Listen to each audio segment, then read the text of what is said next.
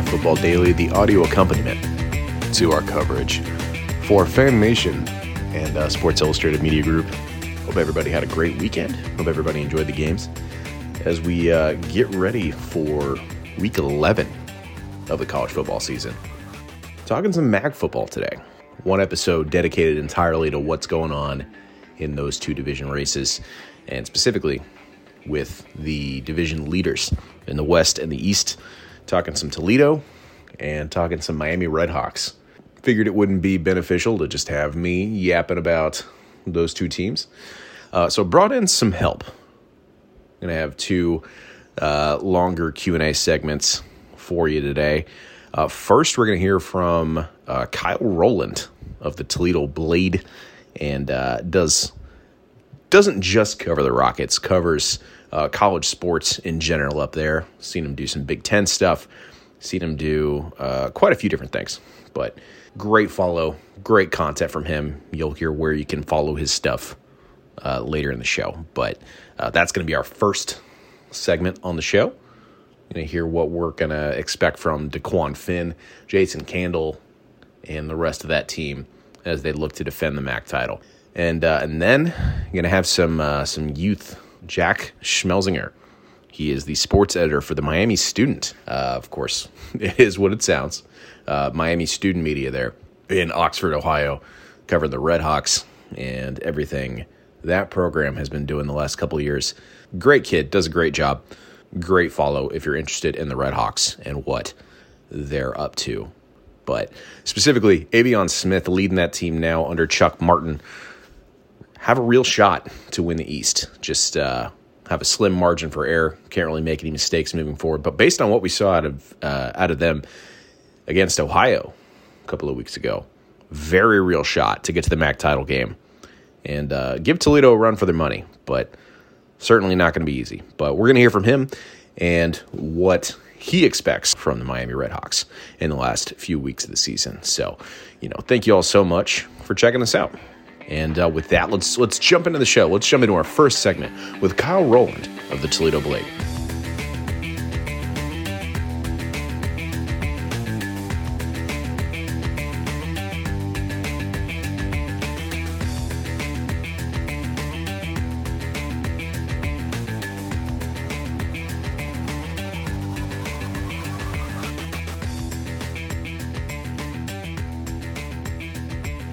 So, Kyle, another busy week for the MAC, specifically on the Toledo side, 8-1, leading the West Division once again.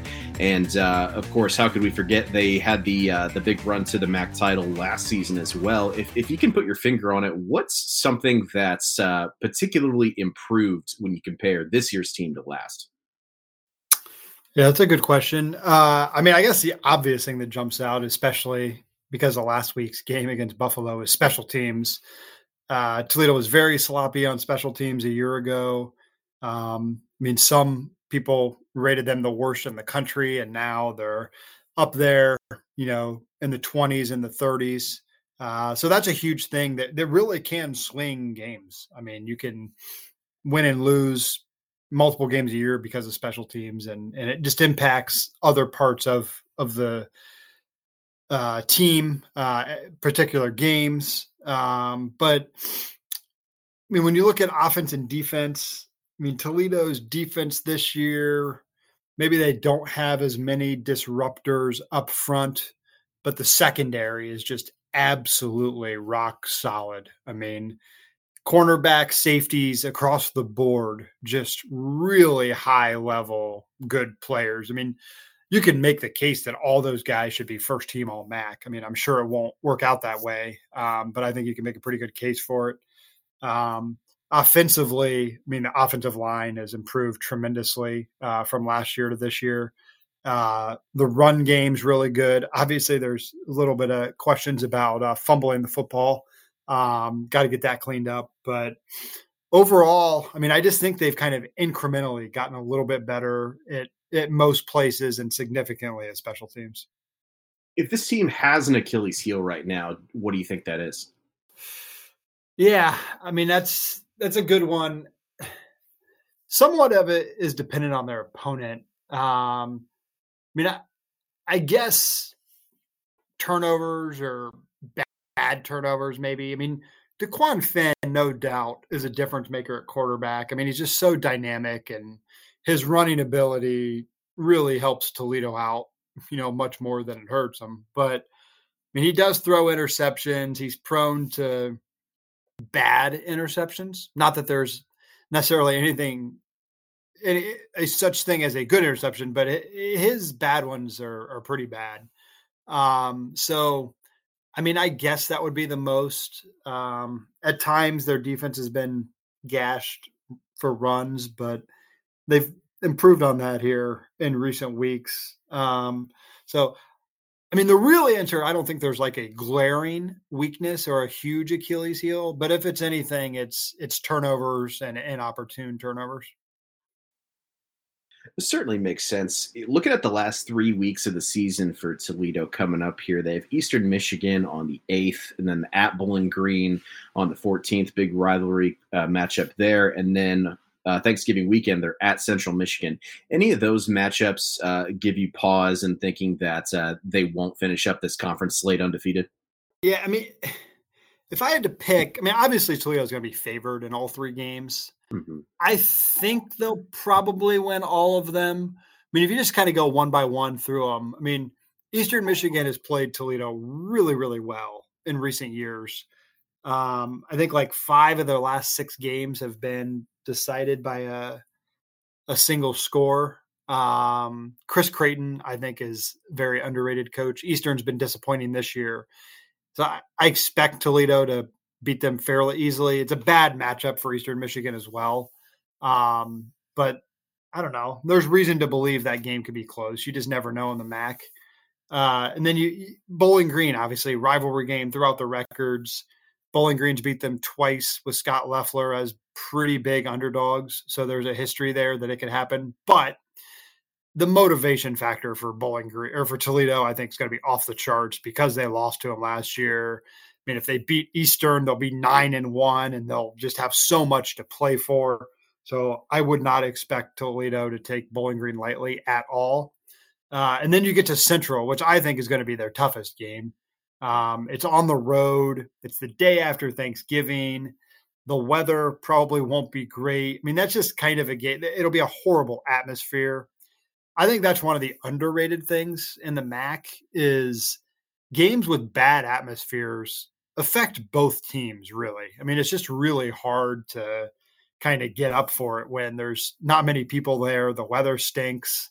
I don't think Central is horrible by any means either. They certainly haven't been great this year, but I think that's the toughest remaining game. But, I mean, if Toledo just plays fine slightly better than average, I think they should win all 3 of them.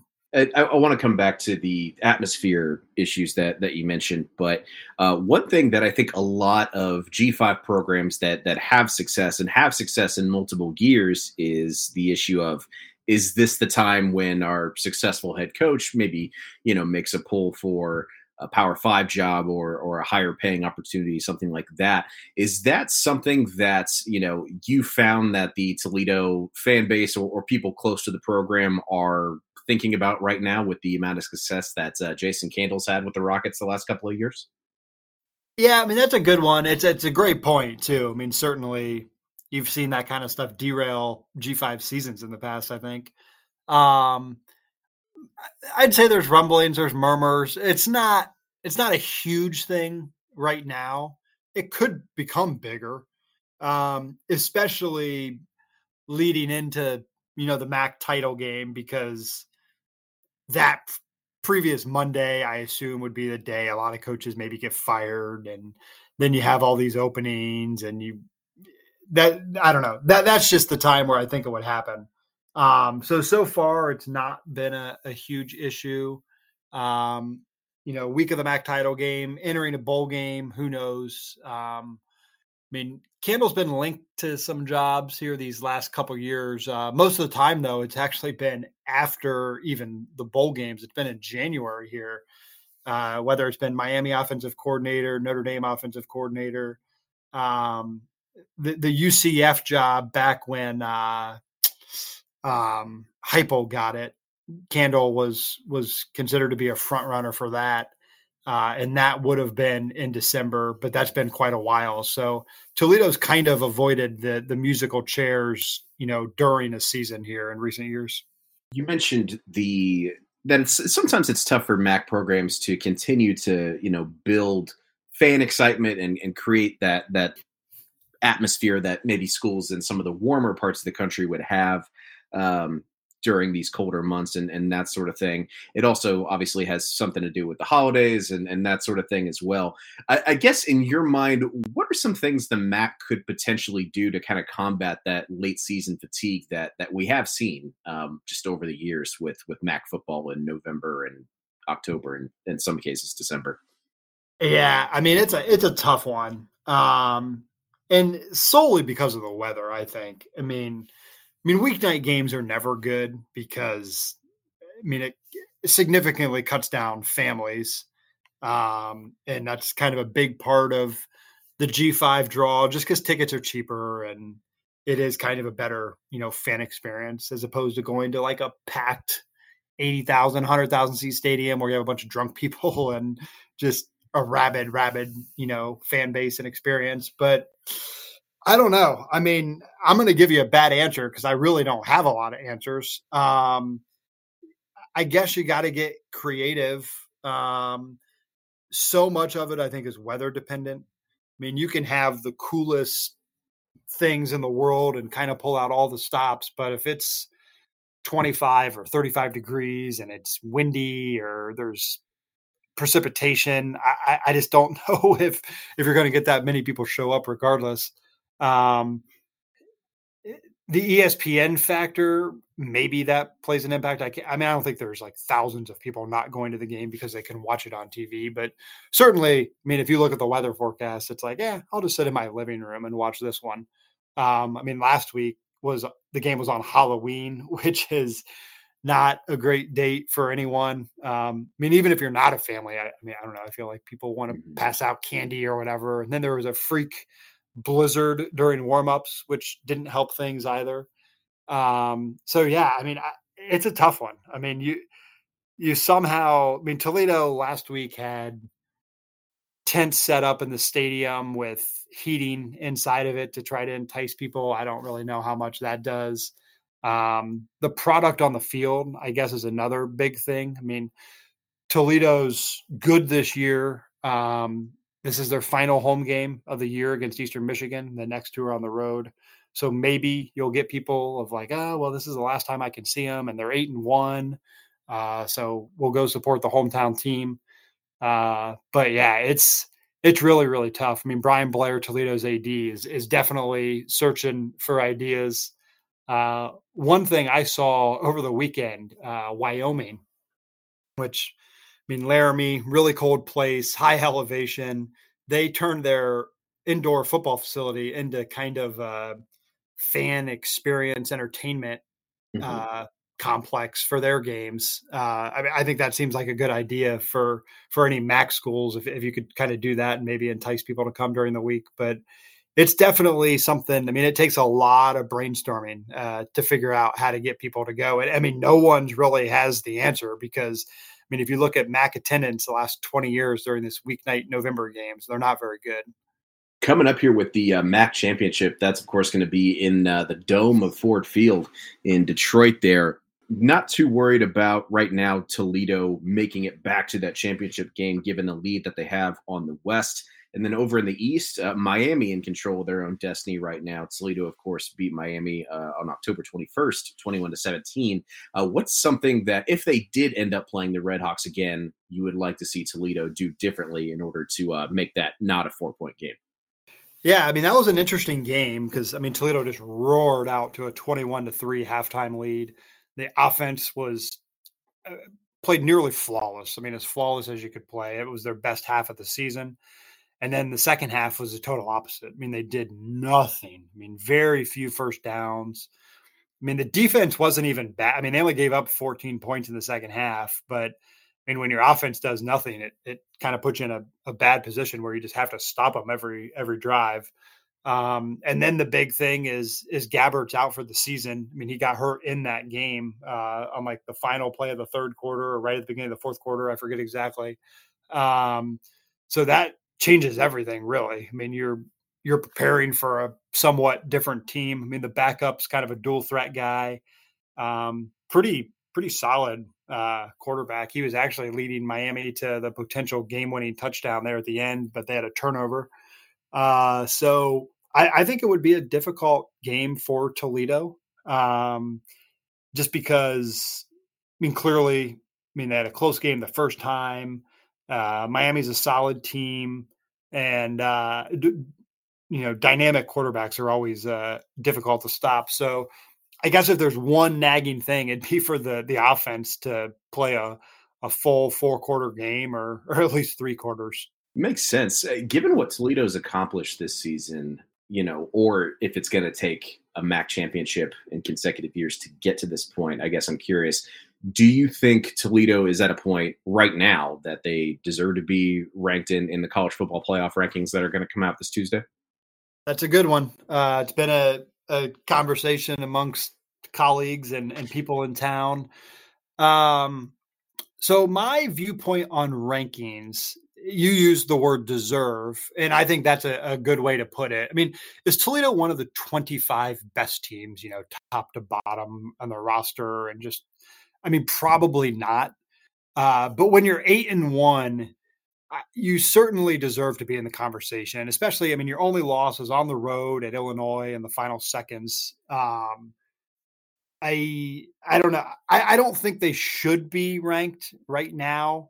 But like once you get to 9-1, 10-1, it's got to mean something. It's not easy to go through a season with one loss. Conference games, no matter whether it's Conference USA or the MAC, which obviously are kind of at the bottom of FBS, or the Big Ten and SEC, which are at the top. All these teams know each other about everyone. They play each other every year. It's not easy. You're playing road games. You're playing these weeknight games. It's an accomplishment to go, unscathed in your conference or 7-1. So yeah, I think they should start getting talk. They're definitely on the fringe of the New Year's Six. It helps them that James Madison is not eligible for that, because I think they're probably going to end up going undefeated. But Saturday was a huge day for Toledo with Air Force losing to Army, especially getting clobbered, because, maybe even if they can go through the rest of the Mountain West with one loss, the margin of victory to a bad Army team this year, and then Toledo's against a Big Ten team, maybe you give Toledo the edge there. But Tulane's still up there. Fresno State is certainly in the conversation. But if Toledo goes 12-1 and wins the MAC title, I think their name is definitely going to be, talked about in that room. Kyle, before I let you go, do you want to let people know where they can keep up with your work? Yeah. So I'm on Twitter at Kyle Rowland. It's just my name, KyleRowland. And you can find all my stories on Toledo football and other things at ToledoBlade.com. Excellent. Kyle Rowland, thank you so much for your time, and hopefully we'll get to hear from you again soon. Yeah, absolutely. This was fun.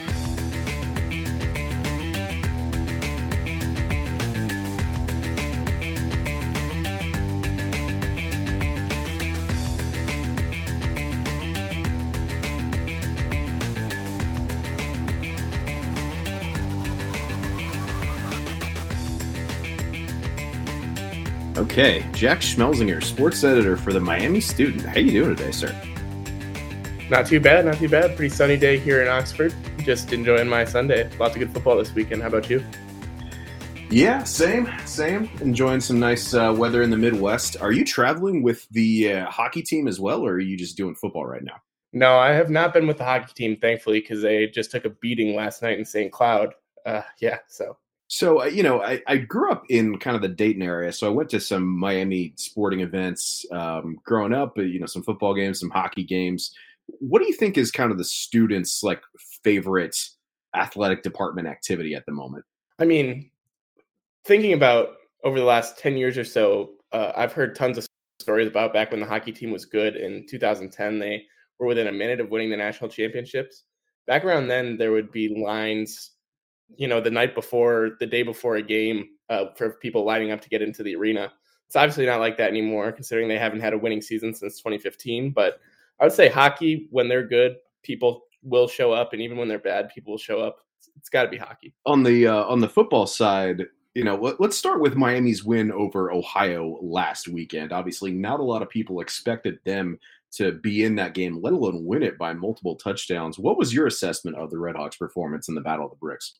Yeah, so basically the defense, they allowed 10 points on the first two drives of the game, two Ohio drives of the game. And after that, they forced, I believe it was 6 straight punts, a turnover on downs, and then another punt. So the defense really buckled down. And basically the Redhawks were able to get their rush offense going. Obviously, pretty tough playing their first game without starter Brett Gabbert, star quarterback. He was up there to win the MAC Player of the Year. But Avion Smith was efficient when given the chance to throw the ball, 7 for 11. And Rashad Amos, the South Carolina transfer running back, he's a bruiser, 6'2", 230 pounds. He went for 166 yards. So just really nice complimentary football there for the Redhawks. You mentioned Avion Smith, the redshirt sophomore, who's also from, I believe, the Columbia, South Carolina area. He's right. Got the reins of the offense here. Given, the skills that he has, a little bit different from Brett Gabbert's skill sets, and obviously the experience difference there. Do you think Smith is ready to take this team on a run to a division title here? I think it remains to be seen. I mean, he's led the team on 2 massive upsets last year against Northwestern. That was a huge game.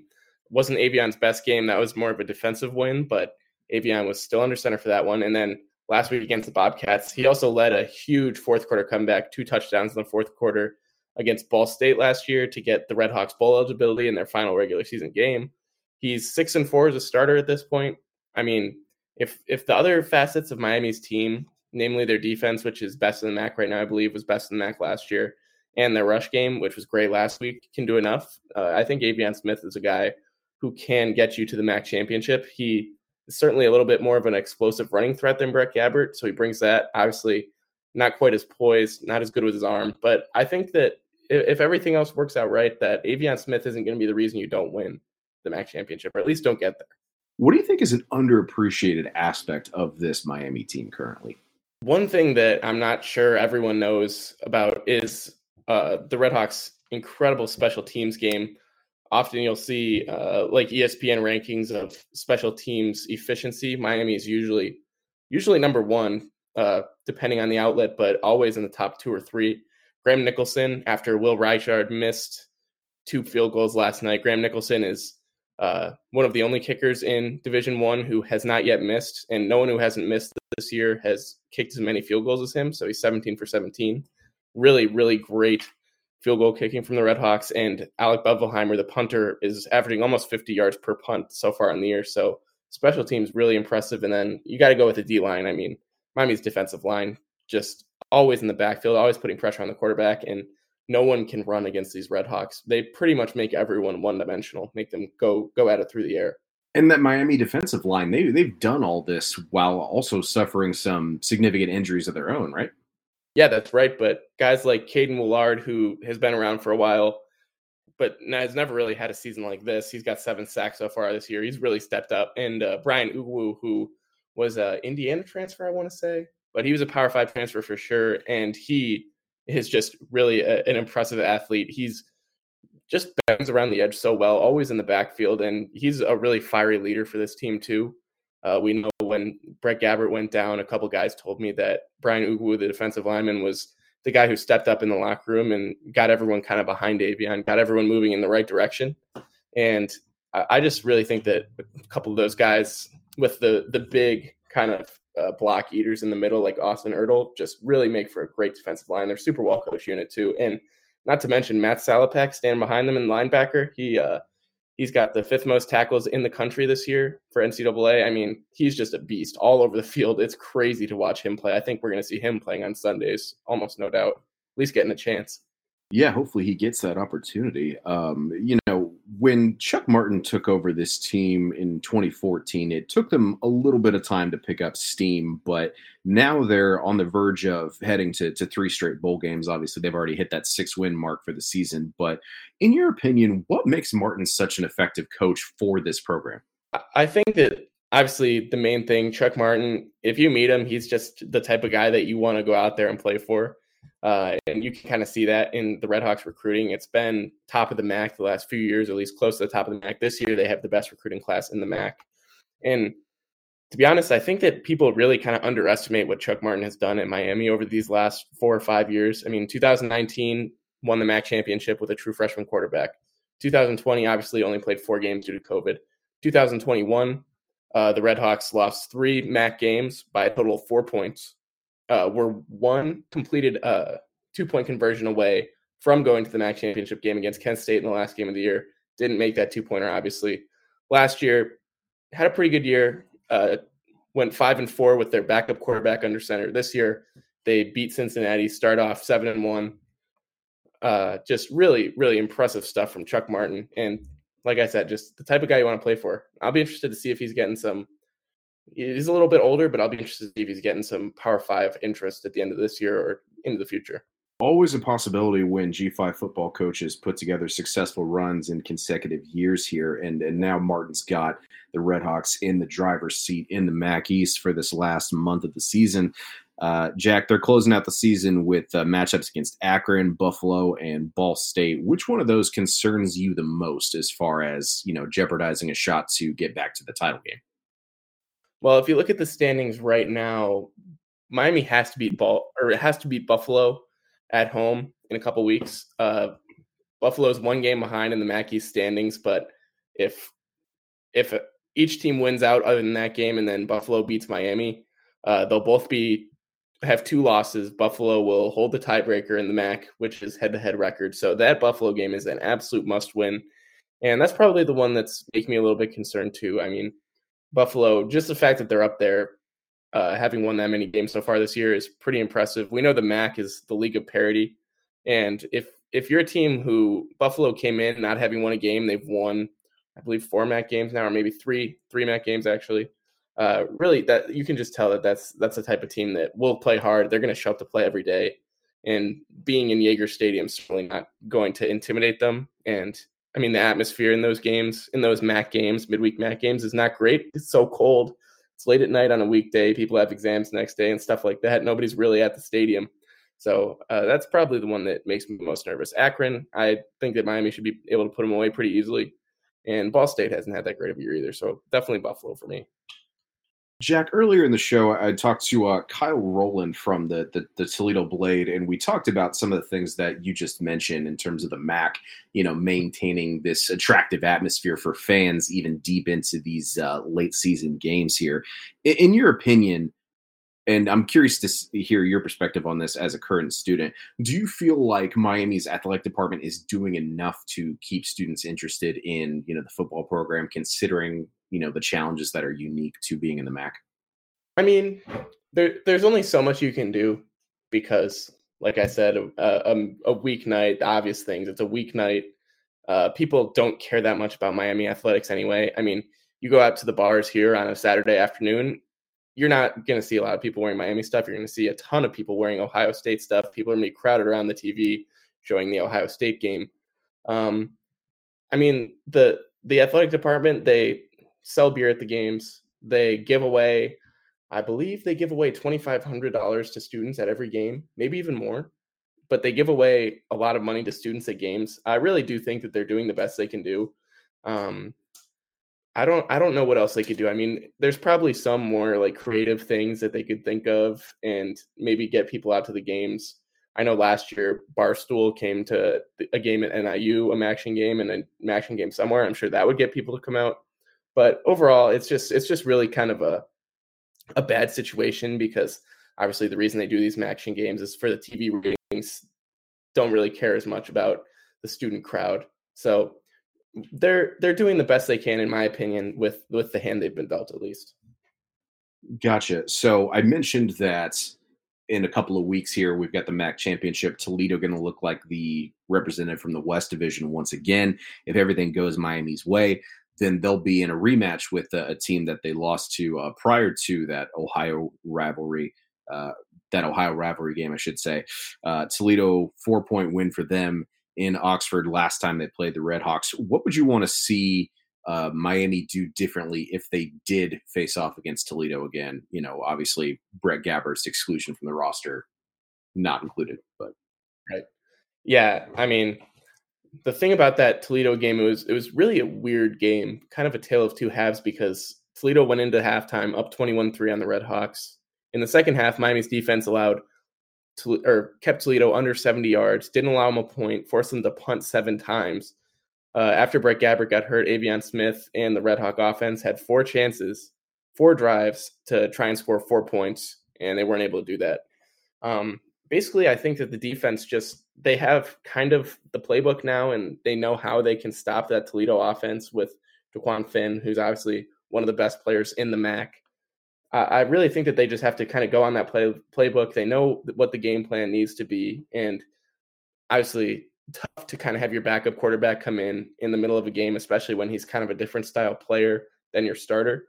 So I think that they know the game plan that will work on defense. They need to create a game plan around Avion Smith for offense, and I think it's going to be a lot closer than a lot of people think. I mean, Miami really, I think that they were the better team in that game, especially in the second half. Overall, it was a lot closer than people think.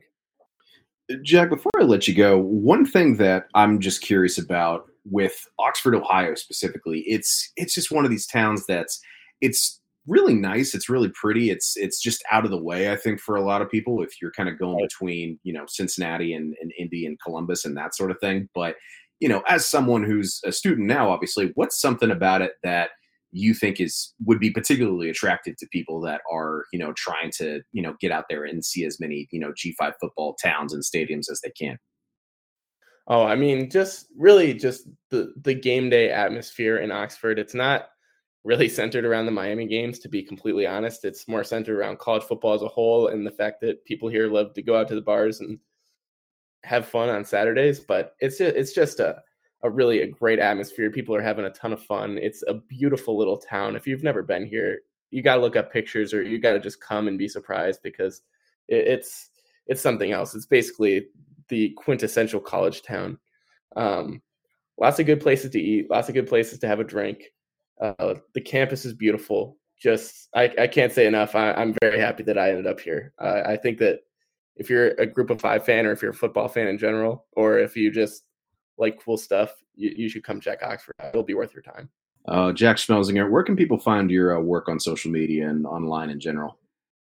Yeah, so just the only place I'm really at is X, or formerly Twitter. I'm Jack Schmelzinger, JackSchmelznger. And then if you go on the Miami Student, miamistudent.net, you'll probably see a story that I published recently. So that's about it. Thank you.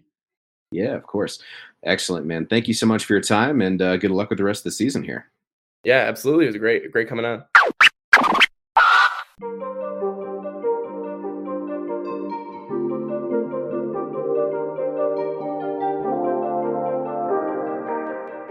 All right. Thank you all so much for listening, checking out today's show. We'll have another one for you in just a couple of days, talking about what we saw in the full Week 10 slate here. Most likely, we'll be joined by another guest, and we'll most likely be talking about the next set of college football playoff rankings that are coming out on Tuesday. If you want to follow the show at G5 Football Daily on social media, if you want to follow me, Joe Londergan, I'm at JOEHIO_, and come back every single day on G5 Football Daily. Just Google us. You'll find us on the Fan Nation Network. We cover the entire Group of 5, Mountain West, MAC, Conference USA, the Sun Belt, and the AAC, of course. And keep you updated on the race for that New Year's 6 bid and much, much more. Happy football watching, everybody. We'll talk to you soon.